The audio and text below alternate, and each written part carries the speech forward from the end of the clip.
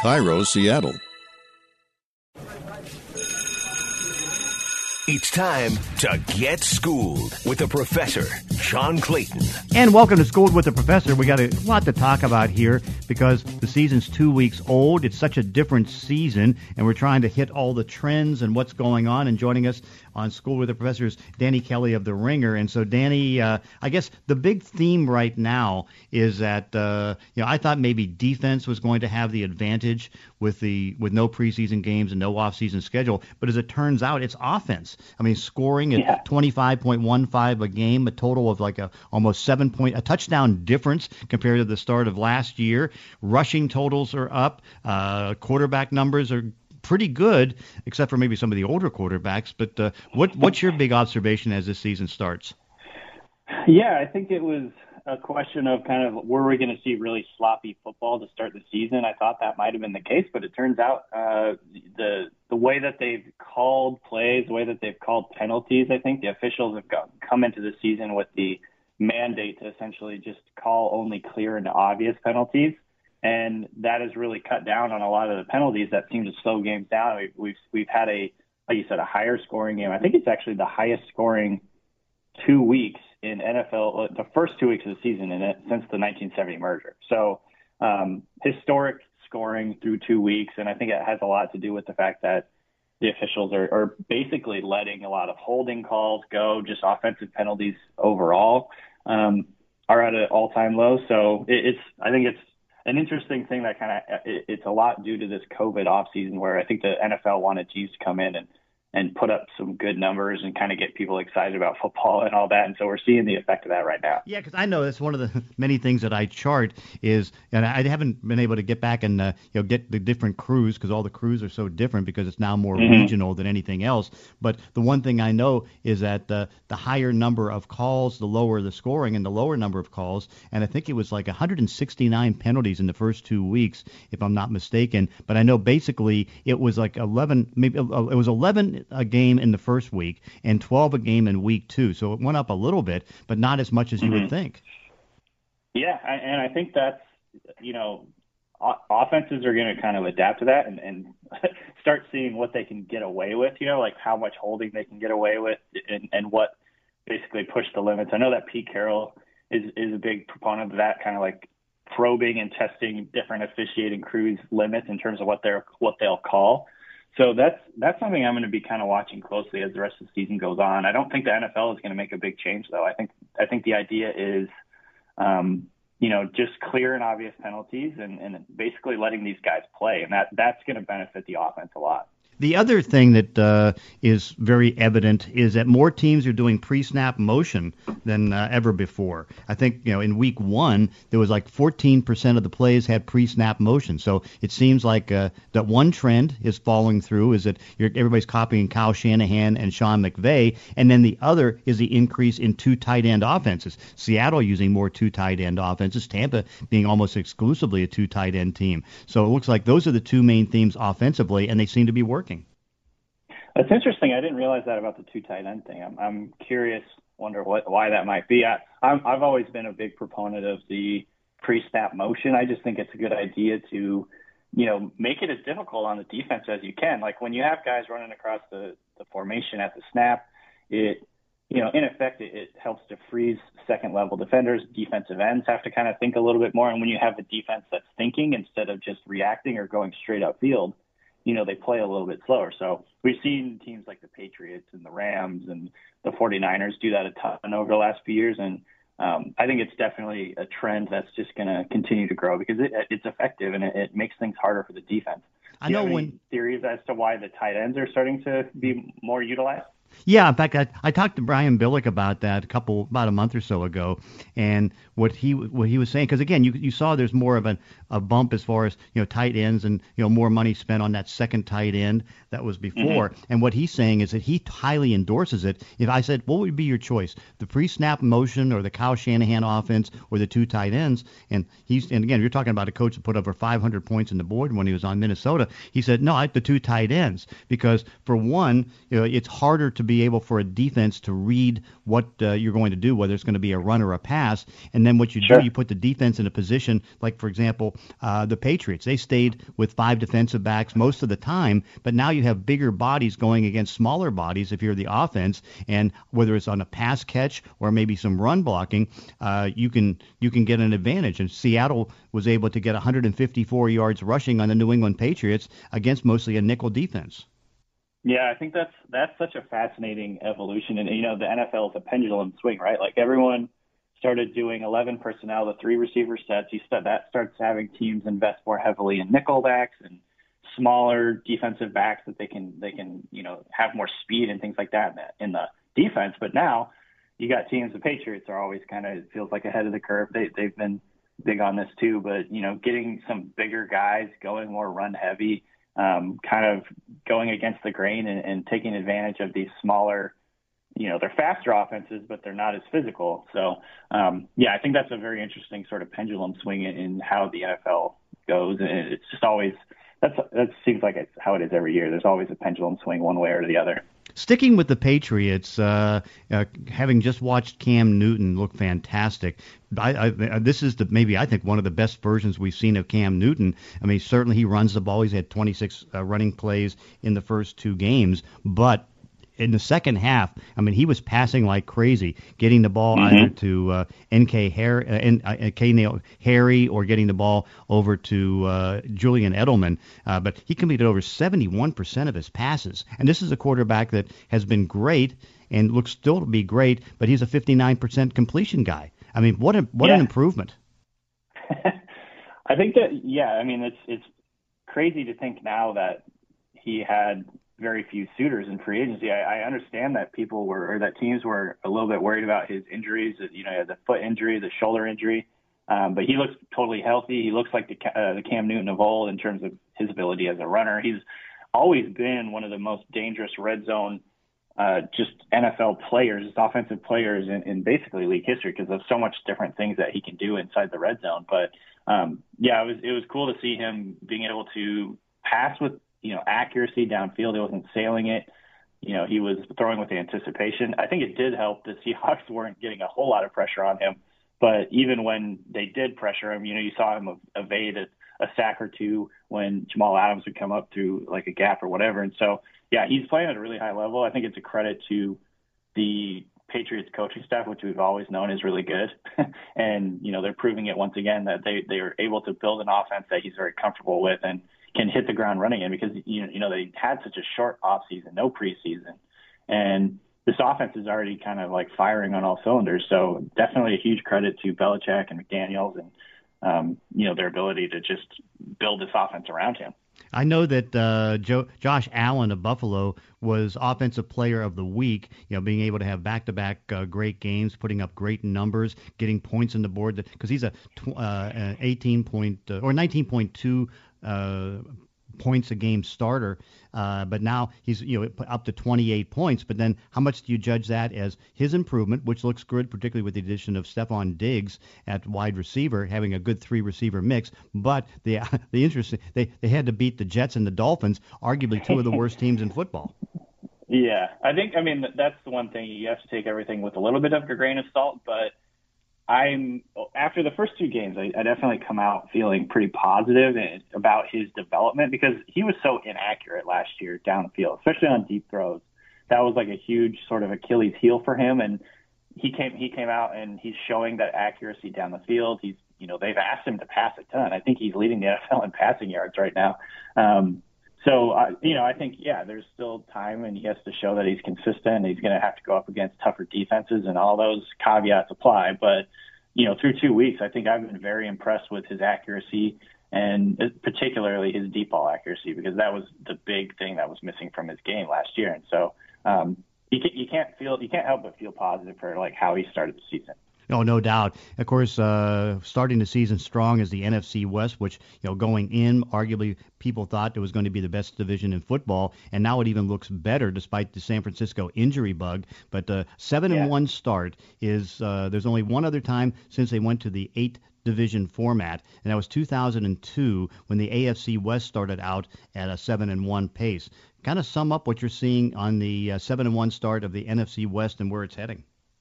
Yeah, I mean, I think, with Arizona, we're seeing what looks like a nice jump from Kyler Murray.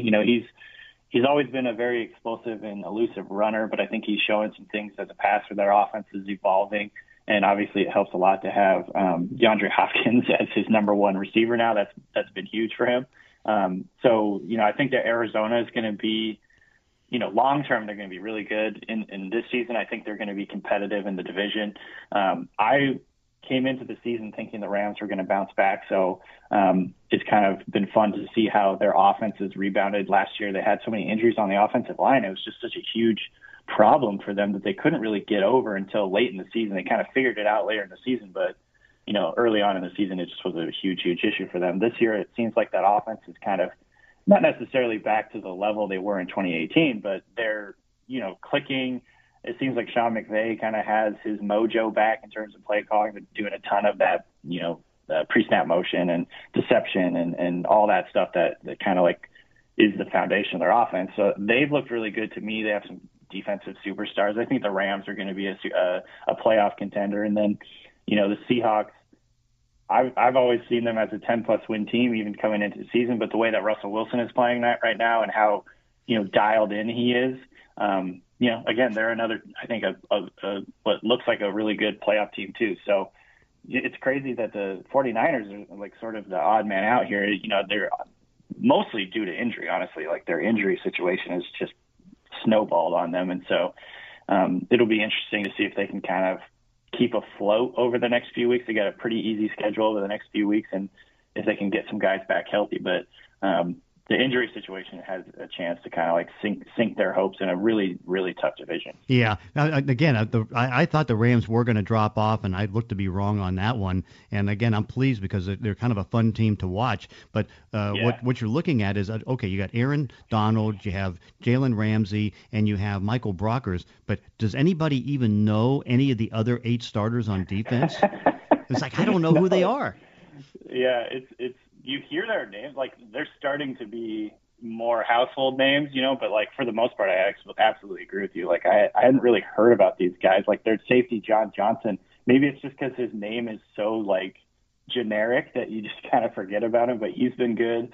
They have rookie safety Jordan Fuller, who I think has played pretty well. They also have Taylor Rapp, who's second-year guy that I think is promising for them. But, yeah, it's a bunch of young kind of unknown guys that are playing big roles for them, and we'll see if they can continue to play at a high level. But I think when you have the foundation of Aaron Donald in the front and Jalen Ramsey in the back, that gives you the opportunity to kind of fill in with some role players and still be okay. They just need to be average. If the offense can be really good, I think the defense, even if it's just average, that team can compete. In the injury situation was very predictable because you saw back in 2011 that with no off-season program, injuries spiked, 44% increase in hamstring injuries, double the Achilles tendon tears, and more than 50 ACL tears. This week, too, was the worst I can ever remember as far as the injuries. 7 ACL tears, an Achilles tear, lots of other big injuries, to a point where I could see as many as 25 to 30 starters not being able to make it back from week 2 to week 3. But this was predictable. Yeah, I mean, we talked about it before. I was expecting a lot of soft tissue injuries. It's the ACLs and things like that. It's just kind of, I don't know if it's a bad coincidence or if it's somehow related to all these guys just having to ramp up so quickly. But, yeah, it's definitely really tough, especially such star players. You got Nick Bosa, Saquon Barkley, Christian McCaffrey. These are, big pieces for their teams, just potentially losing, obviously Bosa's out for the year, Barkley's out for the year, McCaffrey's out for at least a month probably. And, there's a bunch of other names in there that maybe not quite as well known, but obviously big impact injuries. So I was expecting more soft tissue injuries that could kind of keep guys sidelined, but these season enders are just really tough to see. Yeah, but again, particularly week 1, there was a rash of hamstring injuries. About I know at least 12 that knocked out starters, and that was huge, and a bunch of guys that toward the end of camp got hamstring injuries, and so there's plenty of soft tissue injuries, and I hate to say there's probably going to be many more coming up this weekend. Yeah, I think you're right. Yeah, it's these players are like high level players, and they basically had no ramp up period. They had like 14 padded practices or something like that. Typically, they're working out all summer, OTAs and things like that, and training camp, and so. Yeah, that's the reason that we have training camp. It's the reason the NFL makes it such a big deal. And I think that, obviously it's out of their control, but that's the reason that we're seeing so many of these. And like you said, I expect more, over the next few weeks here. Two surprises that I didn't expect. Jacksonville getting the win over Indianapolis and then coming back and staying pretty even in a 3-point loss to Tennessee. And then Cincinnati, a team that was going with Joe Burrow, and Burrow coming out in week 2, getting 37 of 61 completions. That caught me cold. Another one that surprised me because of the strange story with the Chargers, because apparently the team doctor, gave a rib injection to Tyrod Taylor, and he ended up busting his lung. And so now Justin Herbert comes out and he plays even with Patrick Mahomes. I know that was I think the biggest surprise for me, because I was expecting big things from Burrow. I thought I thought he would hit the ground running. He's just that kind of player. He's so confident and so accurate. I kind of thought that we would see that. I was not expecting that from Herbert. I thought he was more of like maybe a 2-year project. You see him in his second year, he starts to get a little bit better. But he came out, and I want to say he threw for like the 3rd or the 4th most yards of any rookie making his debut. So obviously that's pretty good, and especially going up against the defending champs. There was a few throws. I went back and watched last night. There's a few throws he missed, and he was not mistake-free. But I think overall you actually feel really good about how he played if you're the Chargers, and the way that he was able to get Keenan Allen involved, the way that he was able to get Austin Eckler involved in the passing game a little bit more. I think those things are so important because those are your best players. You want to get your best players doing what they do best. And, I didn't really feel that Tyrod Taylor was doing that in week 1. So, with Taylor out, it sounds like they're potentially going to be out for a few weeks. We heard indefinitely this morning from Adam Schefter, so I don't know what that means. But it sounds like Herbert's going to get a chance to kind of go in there again. And I'm expecting him to be up and down. He's getting it. I think they play the Panthers this week, so that's an easy matchup in terms of defense. But going forward, they have a couple of tough teams on their schedule. So I'm expecting him to be up and down. But overall, I was very impressed with what he did, and especially considering he didn't practice all week, or at least didn't practice with the first team all week. He wasn't really expecting to start. Yeah, finally, a quick one here. Kansas City plays Baltimore this week, and it's interesting because Patrick Mahomes is still getting rated as the best quarterback in football. Kansas City may be the best team, but he's had to bring this team from behind double-digit games 6 consecutive weeks. There's 6 consecutive games going back to last year, and here's Lamar Jackson in Baltimore just absolutely pummeling any team that they face. What do you see happening? I'm leaning the Ravens in this one. I do the power rankings for the Ringer, and I just moved Baltimore up to number 1. I had KC at number 1 before, but man, they just look to me like they're coasting at this point. Like you said, they just can dominate teams in a way that few other teams can do it. They have such a dominant run game. They have such a developing, emerging, explosive passing offense with Lamar Jackson. Their defense is really good. Their special teams are elite. So they just have so many ways to beat you. It's one of those things where it feels like if Baltimore's going to lose, they have to kind of have multiple things go wrong. They have a lot of built-in redundancy to be like a really competitive team every single game. And so if they're going to lose, a lot of things have to go wrong. Now, the Chiefs have a way of doing that to teams. So I think this is going to be a really fun game. If Mahomes gets cooking and gets in the flow of the offense earlier in this game, he was a little bit slow to start last week. But if he can get going a little earlier, that'll give him a much better chance against this Baltimore team who can control the game really, by running the ball and playing really good defense and asking Lamar Jackson to just kind of take a few deep shots here and there, and they can really control the clock and the game. Danny Kelly of The Ringer, where can everybody read the stuff along with anything that you also have on podcasts or anything else? Yeah, you can find my work at theringer.com. I co-host a fantasy football podcast called The Ringer Fantasy Football Show. Okay, and where can you get that on? Called the Fantasy Football Show, right? Yep, you can get that anywhere you get your podcast, Spotify, Stitcher, Apple, all that stuff. Okay, Danny Kelly, thanks for joining us on Schooled with the Professor. Lots of interesting trends and things to talk about. Absolutely. Thanks, John. And that does it for this week's podcast. In between episodes, you can follow me on Twitter at Clayton ESPN. If you enjoy these weekly one-on-one conversations, consider leaving a review on iTunes or wherever you're listening to the show. Thanks for listening. See you next time on Schooled with the Professor.